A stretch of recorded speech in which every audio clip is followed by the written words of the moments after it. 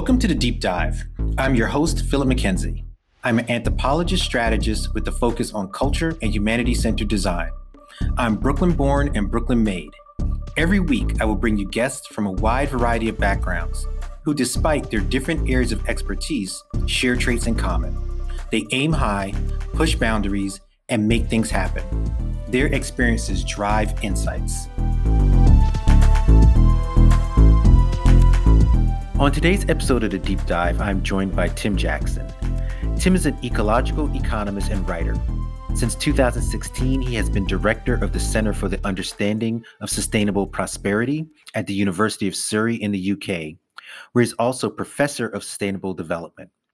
From 2004 to 2011, he was economics commissioner for the UK Sustainable Development Commission, where his work culminated in the publication of Prosperity Without Growth, which has subsequently been translated into 17 foreign languages. It was named as a Financial Times Book of the Year in 2010 and Unheard's Economics Book of the Decade in 2019. His latest book, Post-Growth: Life After Capitalism, was published in 2021. In 2016, he was awarded the Hillary Laureate for Exceptional International Leadership in Sustainability. In addition to his academic work, Tim is an award-winning dramatist with numerous radio writing credits for the BBC.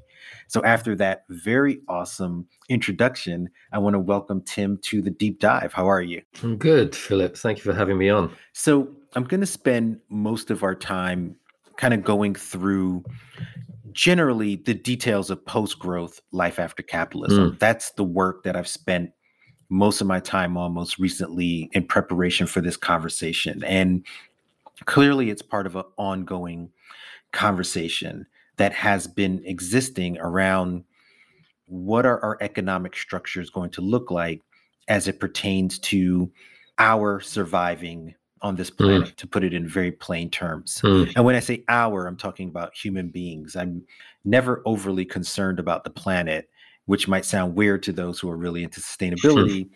But my estimation is that the planet is always going to be here. We might not be on it, but the planet will be just fine. So let's talk about like our survival and the economic and social and cultural models that exist around that. So having said that, I want to start with this idea of growth and how you define it as a mythology, a story that we tell ourselves. So how do you think about how we understand the myth of growth? Well, I suppose I was drawn to it really by the work I've done in sustainability and thinking about environmental issues, and kind of always coming up against the response from government, almost like a resistance really, and from economists and from business people also to a certain extent, that, you know, we can't afford to protect the environment. We can't afford to do the things actually that would help us survive on the planet because it might have some impact on economic growth. So I suppose that was my kind of introduction to it, if you like, that the economic growth, the increase in the gross domestic product, the GDP, so drives our societies that it becomes almost like a kind of religious mantra. And when you listen to political dialogue, you can kind of hear it, that there's almost like you have to pay homage to this idea that whatever you do, don't worry, because it's not going to touch economic growth. And a lot of my early work sort of took that for granted as well. I even played into it sometimes, I think, early on, you know, creating models saying, look, you can reduce your carbon so much, but it won't even affect your growth. And then I began to realize how pervasive it is, how you get that response all the time, that growth is what we need, growth is what matters, growth is what progress is about, growth is the basis of our economy. And it's at that point when you begin to listen to that dialogue that you realize it's more than a rational argument. It's actually something that's gone deeper into our culture. And that's the sense, I suppose, in which I'm talking about it as a myth, because it's those myths, those stories we tell about ourselves, tell ourselves about ourselves. It's those myths and stories that kind of define our culture for us. And I think that's the status that this idea of growth has now in our society. And it's very pervasive. And in a way, I'm not knocking myths. because I think they're important. They help us to make sense of our lives and our world. But when they begin to go wrong, for example, when the economy is so big that it is really trashing the underlying basis for its own success in the future, when that starts to happen, that's when you know the myths themselves are not the right ones anymore. Even though they're really still very, very powerful, we have to start with that task of kind of questioning them and constructing different myths. In having my notes, I take all these kind of random notes and have them all over the place. And when I wrote down, understanding this myth and thinking about growth, then it got me into thinking about what fuels the myth. Like, what are some of the underlying ideas that have made this particular myth and others so pervasive? And I was curious as to, is the myth sort of tied to the way we have centered ourselves in the world that we live in, to the extent that all of these problems as presented, we will solve them just because we've always solved them? What I'm trying to get at is the myth of growth tied to our own vision of ourselves as either infallible beings able to solve everything. Yeah, very definitely. I mean, it's really weird. And this is, I think, when you realize you're dealing with something that's deep and cultural and mythical in its status, is that it ties itself everywhere. So it sort of ties itself to our sense of infallibility, our sense of, some people think we're infallible, but at the very least, we think we're clever and we think we're ingenious and we think we're good at technology. And to some extent, that's true. I'm not denying that altogether, but it's tied to that belief of how ingenious we are in solving kinds of problems. But it also draws some legitimacy from a completely different place, which is kind of people looking to nature and saying, well, in nature, everything grows. Growth is a law of life. And so let's model our economies on nature. Let's model our progress on nature. And therefore, we want to grow as well. So the myth begins to draw its legitimacy from all kinds of different places. That sense of our divine purpose almost on a planet, right down to our supremacy in a natural world, and the sense that the growth is also natural in the natural world. Those kinds of senses of why growth is important, we talk about even in non-economic ways. We talk about spiritual growth, and we talk about growth of knowledge, and we talk about growth of creativity. And so we appropriate this myth at a deep level across all of our cultural conversations. And it's almost impossible to untangle which of those is the dominant one, which came first, if you like, because they are now so powerfully kind of intertwined with each other. And we think of our own progress, our social progress, in terms of that overriding concept of growth. It's interesting that the natural world does become a proxy for a lot of these ideas. But even in that framing, we are separating ourselves from the natural world, but we inhabit the natural world. And so we're placing a primacy on ourselves within a system that we are a part of, and then using that system to sort of back into our behavior. Like, there is growth within the natural world. I mean, we can see it, but it is also, from my perspective, it is cyclical.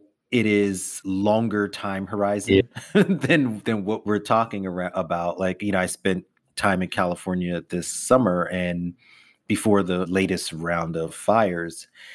And, high growth complex forests have been there for hundreds of years, right? They're not something that it's not a product launch, is my point. So it still feels that our examples from the natural world are missing some understanding of how the natural world exists. I think that's absolutely right. There is, of course, growth in the natural world, but actually things don't tend to grow forever. They tend to kind of reach a level of maturity. And then actually, we don't like to think about this so much, they decay and decline, or you get those extraordinary species like the ones you're talking about. And just very near where I live, actually, there's this extraordinary yew tree that is thousands of years old, which is just like mind blowing. But when you look at this thing, it hasn't got bigger and bigger. It's got wilier and wilier. It's this gnarled up kind of beast of a tree that's sitting there, sort of almost laughing at how temporary the human species is, watching them come and go and come and go.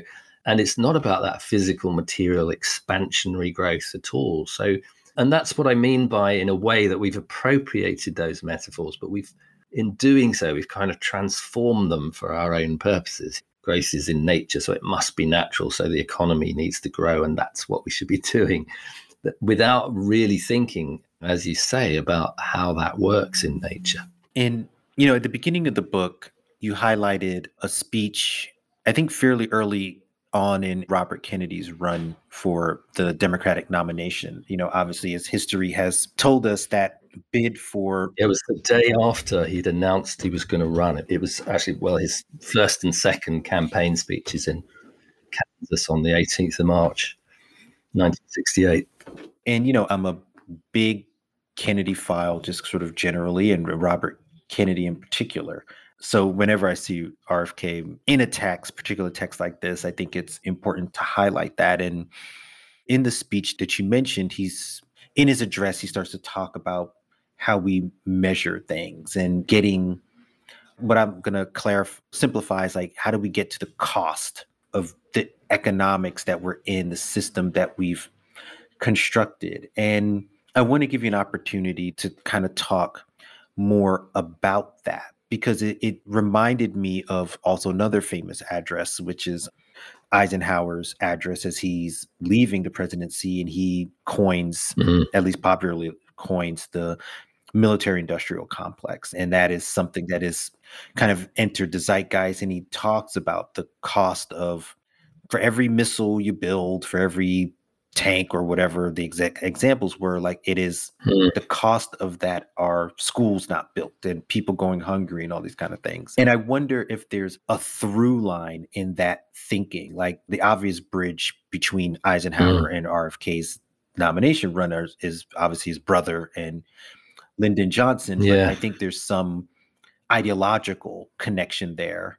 And so I'd be curious your thoughts on that. And then why have we, in a popular perspective, and now I'm talking about like heads of state and things like that, lost that type of language? Like, I think we'd be hard pressed to find leaders pretty much anywhere to be as eloquent I absolutely get so a lot I get the question, because I found it absolutely fascinating as well.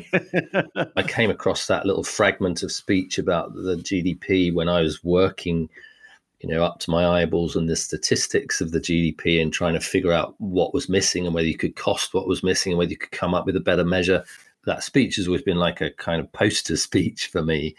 But when I started writing the book, when I started writing Post-Growth, it occurred to me the first time to ask, where did it come from? What was its legacy? Why was someone who wanted to be president of the most powerful nation on the earth, that was growing at about 4 or 5% at that point in time per year, why would they begin to question that measure, and where did it come from? And I was lucky enough to talk to a couple of people, really. One was his daughter, Kerry Kennedy. We shared a platform, an event on the anniversary of his death a few years ago. And then the other was one of his speechwriters that I managed to track down. So sort of eyewitnesses to that day. And, Adam Walensky, the speechwriter, was an eyewitness. I mean, Kerry obviously was kind of very small at that point and at home, but eyewitnesses to the man, if you like, and the values of the man. And it was just, to me, a point at which I began to realize that he was talking about the GDP and about growth and about the limitations of that and about costs, but he was also talking about values in a very deep way, the values that motivate society, the values that give us a sense of ourselves and of our place in the world, the values through which we relate to each other, and drawing a kind of humaneness into that speech that really did fascinate me. And I think I'm still not entirely sure where it all came from, but there was an influence at that time, a kind of countercultural influence in America at that time that was driven, partly by the civil rights movement, partly by the resistance to the Vietnam War, and partly by a kind of sense that the direction of that military industrial complex was taking society away from its values in the wrong direction. And Adam Belinsky was very forthright about this. He said these were the values of this man, and that was the best time of my life when I was working for this man, because he held those values. And his presidential campaign was unlike presidential campaigns at that time. He would basically go around the country talking to people, bantering with them off the back of a train, with crowds around him, kind of having a go at him because his hair was longer than it was supposed to be for a politician, this kind of thing. And there was a sense, and the way that he used, for example, the way he used language, the way he used poetry, the way he instilled his speeches with a sense of humanity. That's the thing that came out of that sort of deeper exploration of that speech for me. And I began to realize that actually, as you say, the poster speech of the GDP, that was the least of it, really. The depths of that, the values, the political and social values that politician held at that time have become a very, very rare commodity. I mean, I'd like to think, when I was writing this, Trump was president, and at that point, they looked so far from the values of the US president that you could almost not believe how far we traveled along that journey towards politicians without kind of social values, without that sense of underlying humanity. And then now, of course, Joe Biden's in the presidency. It's a very, very different place. Is it a little bit closer to those values of humanity and connection to nature and equality? Yes, I think it is. But it's still a kind of perilous journey, it feels like to me. It feels like, certainly when I look at my own country and the leadership that we have here, that it's an almost cynical politics, which will do almost anything to manipulate society in its own interests and values in its own interest. And the losing of that underlying social value, I think, is, is tragic. In a sense, it could be our biggest, that could be the biggest bear pit. That could be the biggest trap waiting for us as we navigate the kind of difficult future in relation to climate change, a difficult future in relation to loss of biodiversity, difficult future in relation to the pandemic, all kinds of things. But the biggest casualty, in a sense, I think, would be that sense of values that RFK really brought to the table in that campaign. And you mentioned the cynicism that, there seems to be this, it's in the UK. I think it's pretty widespread in the industrialized North, the West, whatever we want to use to kind of classify those nations. And then that cynicism sort of goes downhill or flows downhill. Is the cynicism part of the growth story in a way that work our way out of it? So we got to just figure it out. I think maybe it is. I think there's a couple of aspects of that I think are really important, at least. And one of them is that instinctively, I think there is a distrust of this growth story. It's the and actually, it spills out onto the streets occasionally. In the book, I tell the story of this. When we were going through Brexit in the UK, our big split with the European Union, and the politicians came along to people trying to keep us together in Europe and prevent this split from happening. And there's this one apocryphal story of an economist who turns up at a public meeting and says, listen, guys, just think of the impact that this is going to have on growth, the GDP. And then this woman just shouts, it's your bloody GDP, it's not ours. The story of growth is not trusted. And that lack of trust in the story of growth, and particularly by people who don't benefit from it, looking at, in fact, it being told by people who do benefit from it, that's a cause of great distrust. And that distrust is a seedbed for cynicism as well. And then at the other end of that spectrum, there is also, and it's drawn again from nature, a story that nature is all about struggle. It's all about competition. All doing is struggling for our existence. So don't pretend you're any better than me, because that's all there is. And if that's all there is, then compete and struggle as fast as you can, get as far as you can, so that you are not the one that's suffering. You're the one that's succeeding in that struggle. And that is a desperately divisive metaphor. It pits us all against each other as endless competitors in the struggle for existence. And it's a very powerful corrosive of social values, because it literally is kind of saying there's a zero-sum game. I can win, but only at the expense of other people. And therefore, I want to be a winner and not a loser in this game. So devil take the hindmost. You guys can go wherever you go, fall by the wayside, lose your livelihoods. It doesn't matter because I'm succeeding.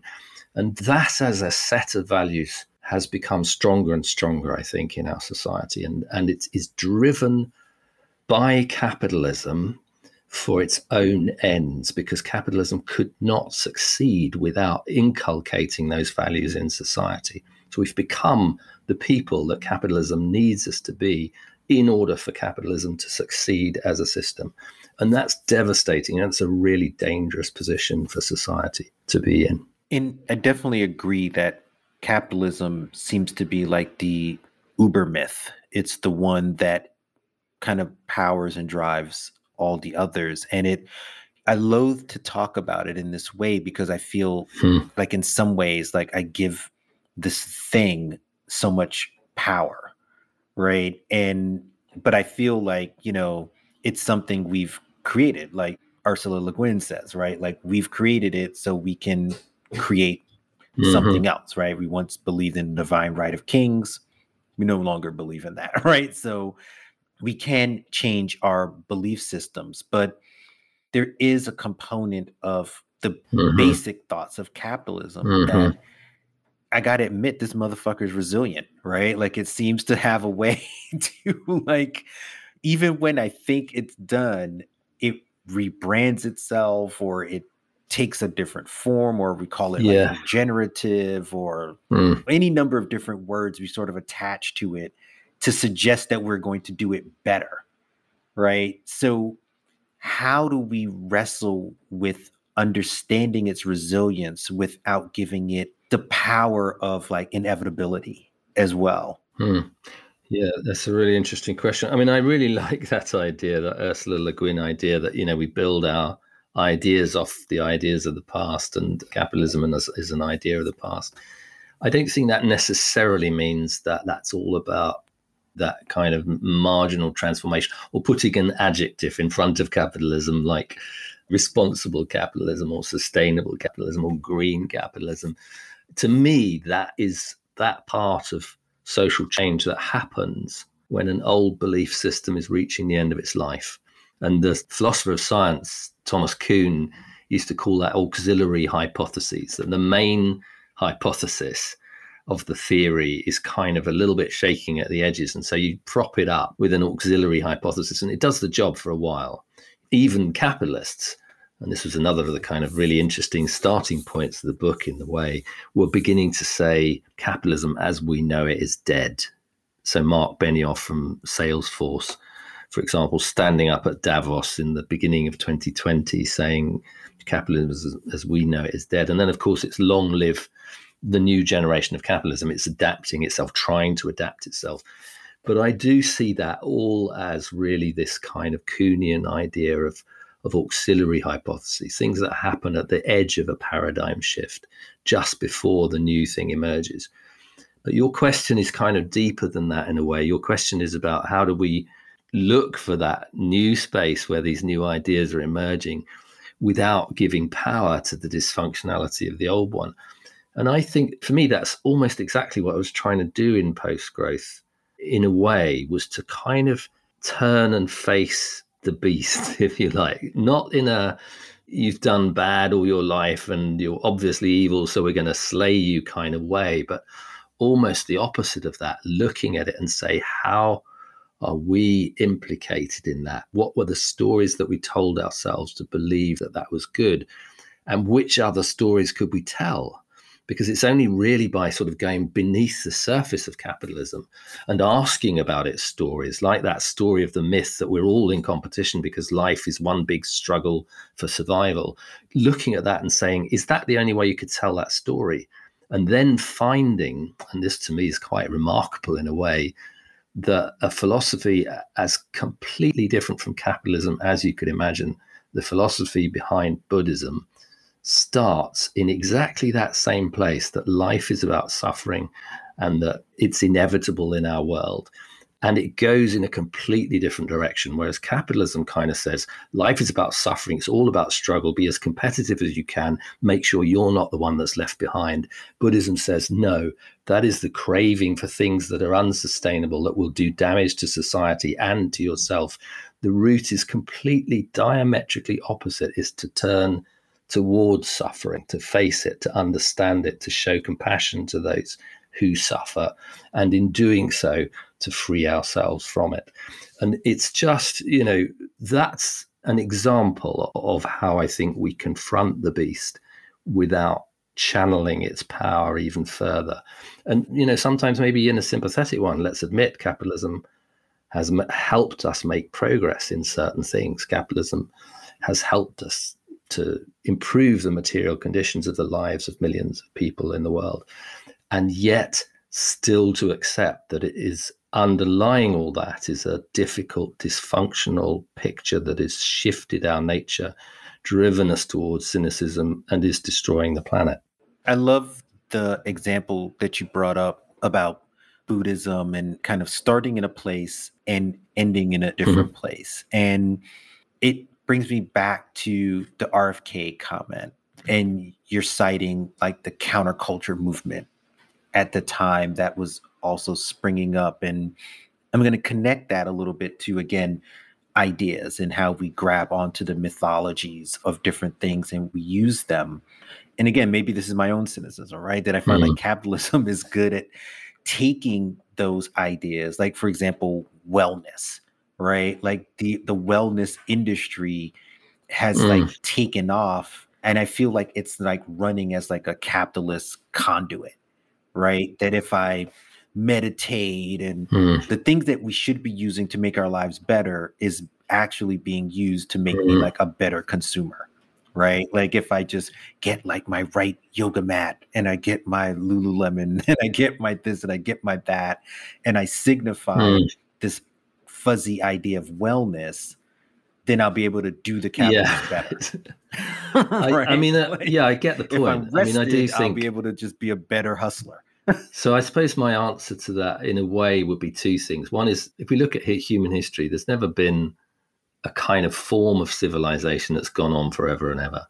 Capitalism is a historically contingent moment in time, and it will pass. It might not pass in my lifetime or in your lifetime, but it will pass. And so that in itself motivates you to think about what might come afterwards. And the other thing I think that is really important when you're engaged in this task of looking at our own society, looking in the mirror and asking, who are we and how did we get here, is to get to the particular structures within that system that make it so resilient. And I think that's very clear. Both make it resilient, but also make it potentially dysfunctional. And I think in capitalism that's clear. It's not a sort of amorphous beast, which is just a set of beliefs. It's actually laid down in a way that the structure of our economy works. And in particular, the relationships between labor, people's working lives, and capital, the earning of income from the owning of things. The way that those relationships are coded into our society are very precise. They have been laid down over decades in order to reinforce certain kinds of power structures. And actually, in the process, they've disadvantaged other people. So, the people who get disadvantaged in that are actually ordinary people working in very, very essential jobs like healthcare and education and social care and the provisioning of our stores and the selling of goods and the distribution of the things that keep us alive.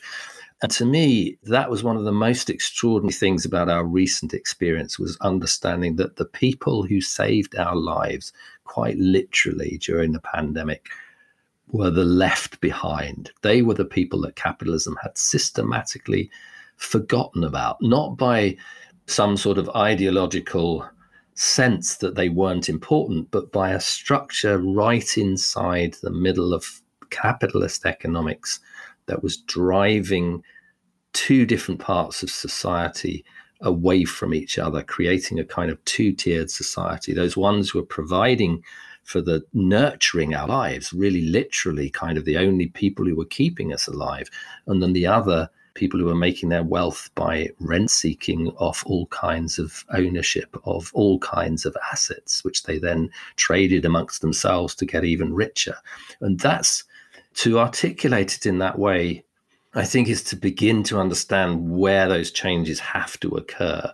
And when you think about the depth of those changes, they're not like putting an adjective in front of capitalism. They're actually like dismantling the underlying structures and reforming them in a way that protects value in our society. So it's a parallel task to that we were talking about before, of recovering value in a human way, but actually also instilling that value in our institutions, in our incentive structures, in our markets, in the way that we relate to each other, the way that finance operates, the way that investment happens, really doing that hard graft of building a different kind of system.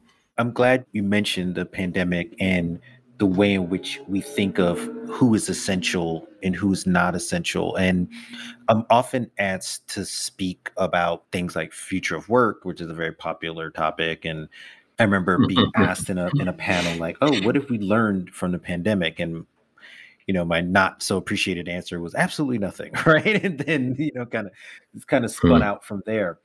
But we're faced with now labor front and center again, as people talk about this so-called great resignation and people leaving jobs or shifting how the workplace looks. And so I want to couple those ideas of this so-called labor shortage, great resignation, with our performative way in which we talked about essential workers. But have we changed the way we treat, operate, and focus on those things that are truly essential? Like, is there some connectivity between those things? No, absolutely. I mean, we haven't yet. We haven't. That was such a profound lesson to have learned. And, these moments where I think in your country and in mine, we would stand on our doorsteps and our balconies and applaud the frontline workers for their efforts in saving our lives. And yet, a matter of months later, in my country at least, nurses' pay was up for review. And they were offered a pay rise that was less than the rate of inflation. So essentially being asked to kind of take a pay cut. And it's just, the extraordinary disparity of those two moments. Understanding it does emphasize that we can see it through the pandemic, but we have not yet learned those lessons. And I do think that is in part, at least, because we have not done that structural work of understanding exactly how that happened. Those people who were the most important in our lives were given the lowest status in society, the least secure livelihoods in society, and in many cases also bore the brunt of the pandemic in society. So that's something that I feel we're still kind of in the middle of it in a sense. But I still think, to me, that fight should be, for me, as important as the Occupy movement was after the financial crisis, because it is about that same sort of sense of social justice and its critical dysfunctionality in the existing system. So being able to, keep that conversation alive is really, really important. But I think as you were talking there, Philip, you kind of also, you talked about that kind of performative aspect of work. And I think maybe this is a way back into the value of work for me, because I became the work that I was doing 10 years ago that you talked about at the beginning, the work around prosperity without growth. I mean, work was one of our themes, and the nature of prosperity was one of our themes. And one of the earliest findings was that central to our prosperity in a broader sense of the term is our ability to participate in society. How do we participate in society? Many of us, first and foremost, through our working lives.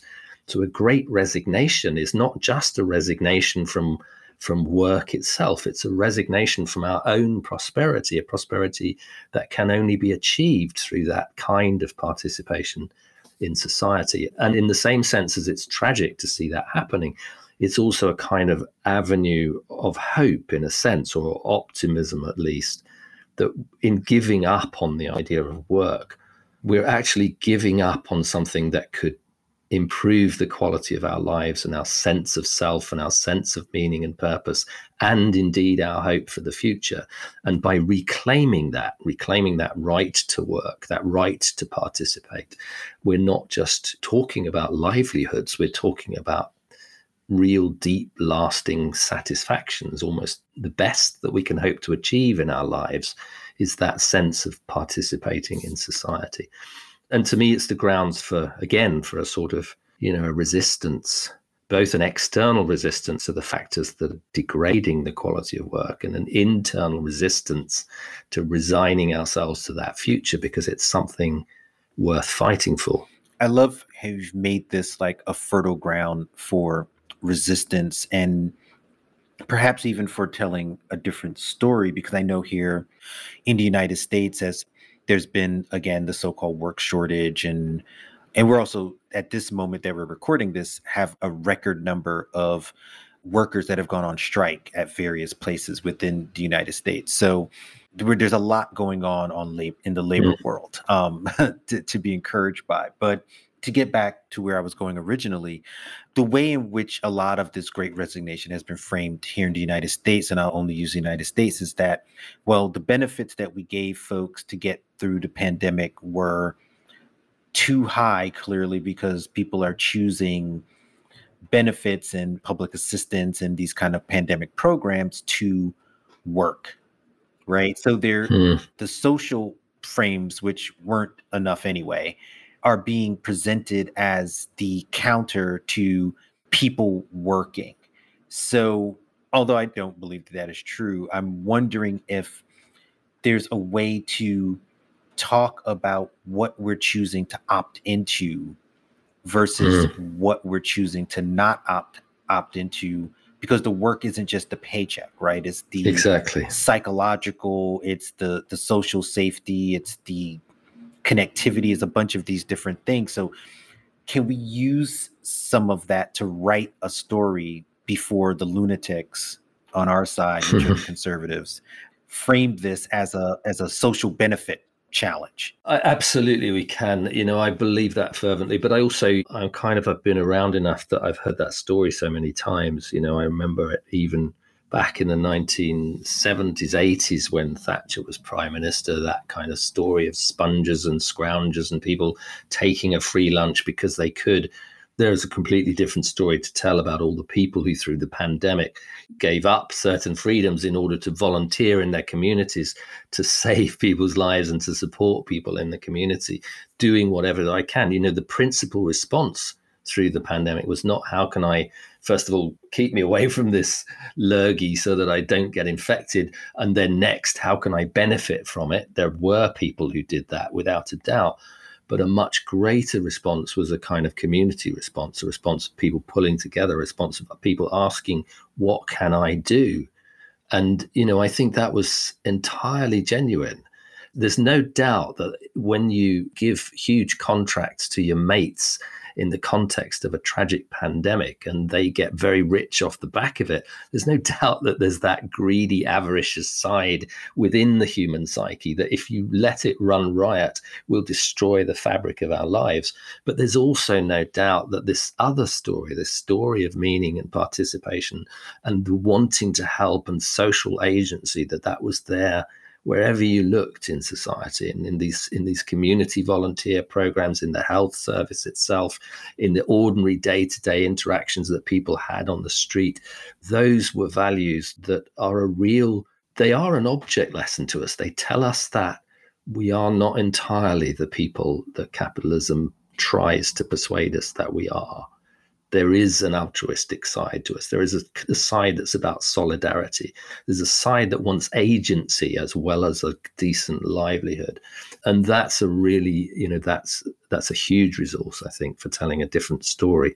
It seems like there's at times an imagination gap, that the social contract as written, this industrial age story that are all tied to growth and capitalism in the ways we've been having this conversation, the imagination capture is that we're talking about all these things within like the usual dichotomy, right? Like if you're confronting capitalism, then you're a communist or a socialist, right? And if you're, so it's like you're trapped in this like Marx versus everybody Mm, else mm, continuing mm.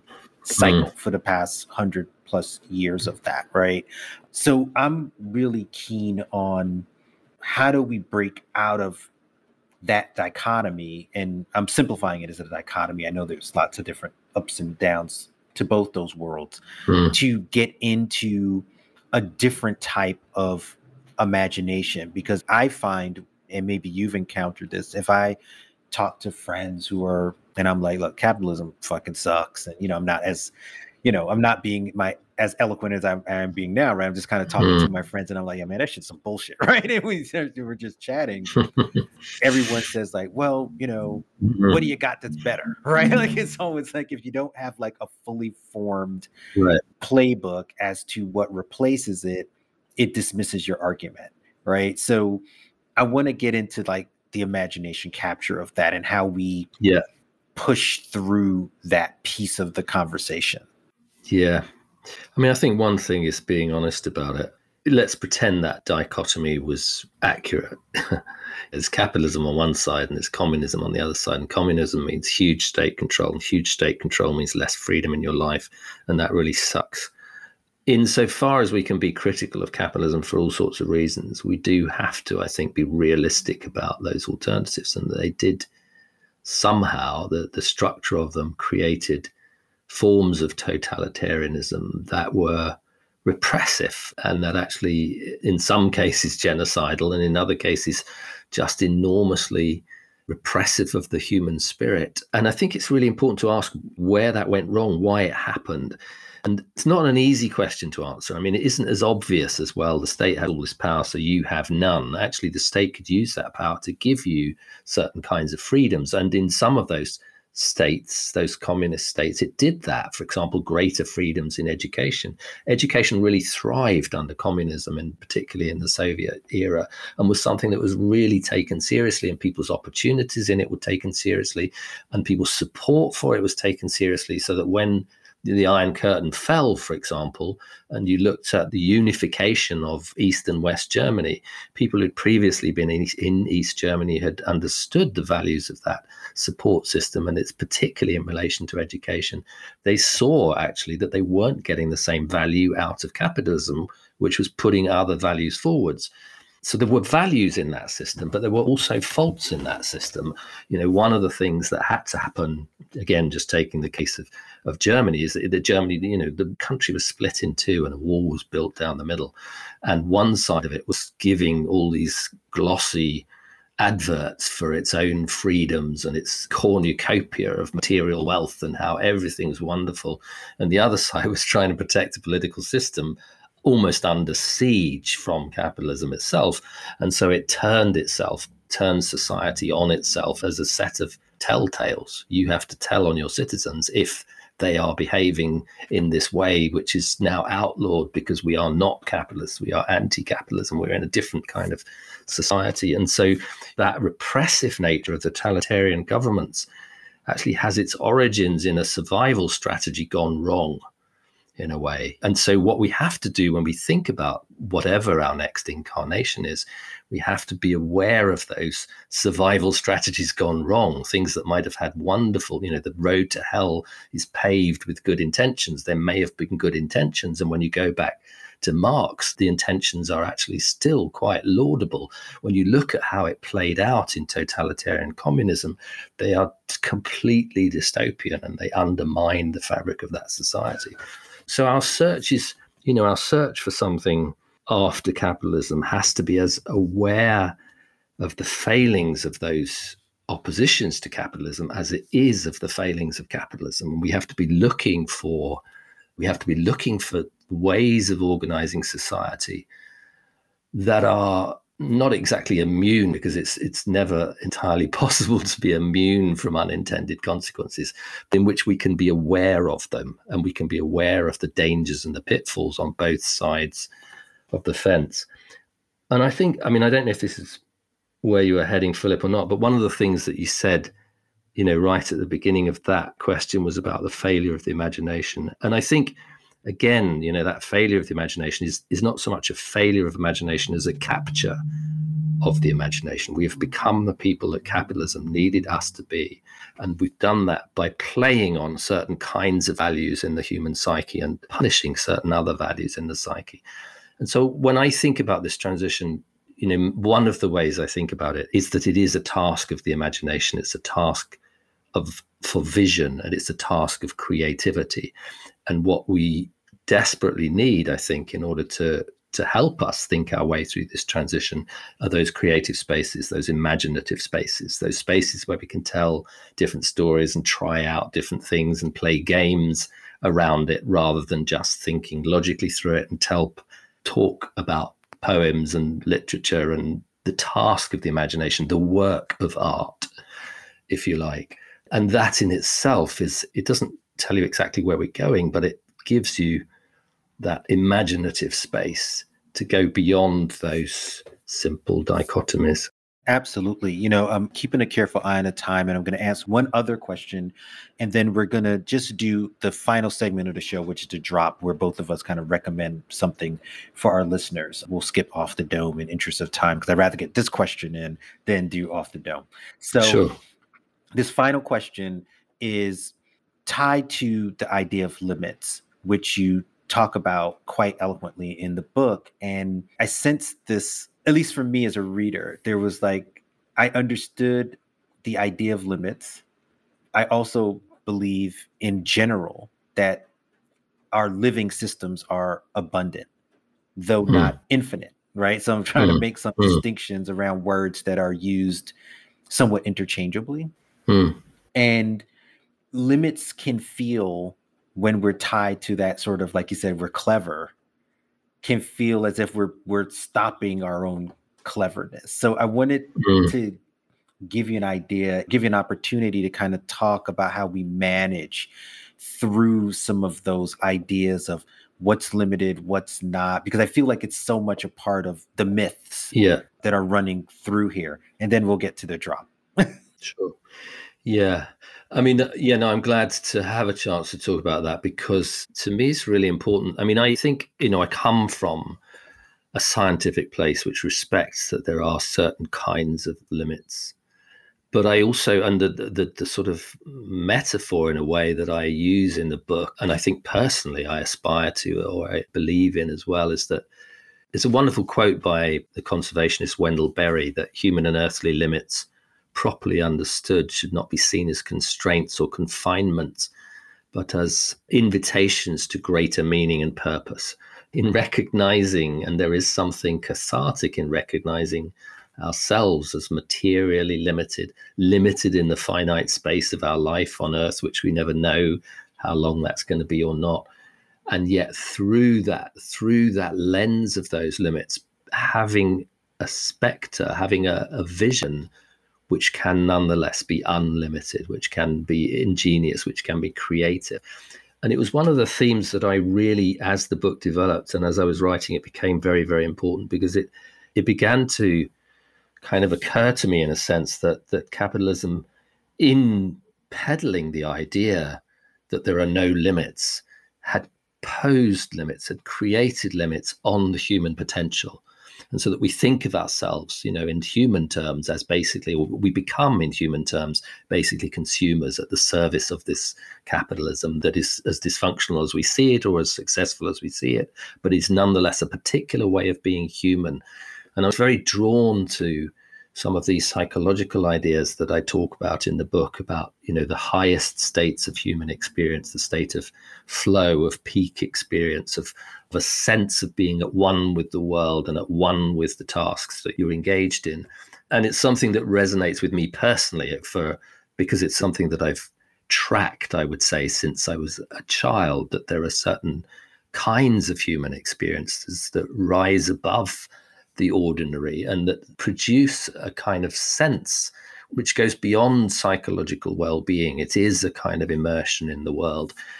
And it gradually began to dawn on me that capitalism's biggest crime, in a way, is that it has reduced our expectations and indeed our abilities of ever achieving that higher human potential. And it's a firm belief to me, actually, as I develop those ideas, that there is an extraordinary human potential that is just mostly untapped because we've given away our higher values and our higher sense of our own potential to immediate gratifications and material pleasures. And it's by recognizing the limits of those gratifications and pleasures that we return ourselves to a path that sees us aspire to and achieve these higher states of human potential. Yeah, we are in complete agreement on so many things. And I think that's a perfect way for us to go out, because it leaves with a promise, or at least I think it is a way. promise. It's really important to me that Post-Growth is not a book about, the dire straits of capitalism. It's a book about the richness of the land that lies beyond. Yeah, absolutely. The book is great.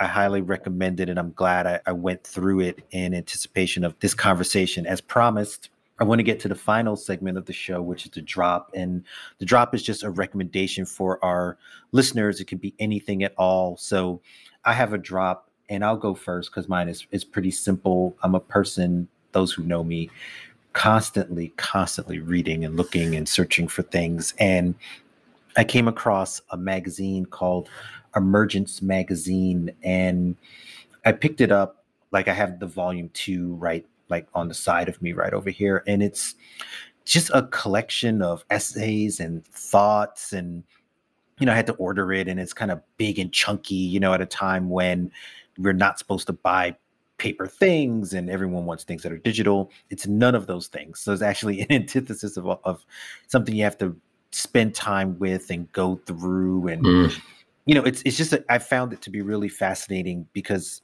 it's not like a typical magazine where like everything is in this perfectly linear way. It just a bunch of different ideas and thought starters. And I thought it's very nicely designed, and it's kind of big and chunky. So Emergence Magazine is my drop for our listeners. Go to their website, poke around, check it out, and it might resonate with you in a way that resonated with me. So your drop? Yeah, interesting. One of the interesting things about Post-Growth was the range that over time of the insights that I was able to draw on, the sort of wisdom of the ages and the wisdom of the sages, I suppose. There's people who have provide us with a resource that is still there, sometimes thousands of years later. And so the one that struck me, I suppose, probably more than any other was Lao Tzu, who was a Chinese sage philosopher back in 2,500 years BC, and his writing has this kind of it's sort of mystical, but it's also poetic. It's sort of understandable, and it's sort of difficult to understand, and you can actually go back to it over and over again. It's actually, by contrast, a very small, slim volume. And because we were talking about one of the best translations of it is the translation by Ursula Le Guin of the Book of the Way, the Tao Te Ching. And it's, for me, it was one of those places as I was writing the book, and as I think actually longer in my life, a place just to sort of go. And, even if you just kind of read a couple of lines or half a page, it will set in motion a kind of thought process that will enrich your day, sometimes puzzle you and intrigue you, but also sometimes comfort you in the sense of the resource of all that wisdom still flowing, 5,000 years later almost. That's awesome. I got to look for that. Drops are, I feel like this is a sneaky segment for me because I use it as much for my own like growing library and thought starters as I think our listeners do, but I'm always appreciative of them. And that sounds like an awesome one to check out. So Tim, I got you out with 5 minutes to spare. Fantastic. Yes, thanks. On the extra time. And the book again, Post-Growth, Life After Capitalism. Tim Jackson, it was a wonderful conversation. It's I really been great appreciate to you talk being to you with me on the deep dive. Yeah, thank you very much for having me.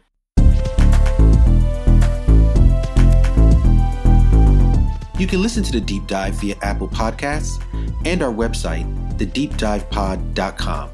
Download, subscribe, listen, and share. If you like what you're hearing and enjoy what me and the team are putting together, then leave us a review. We'd love to hear from you. You can follow me on Twitter via @FarFlungPhil. To all my listeners, wherever you are in the world, I thank you. See you on the other side.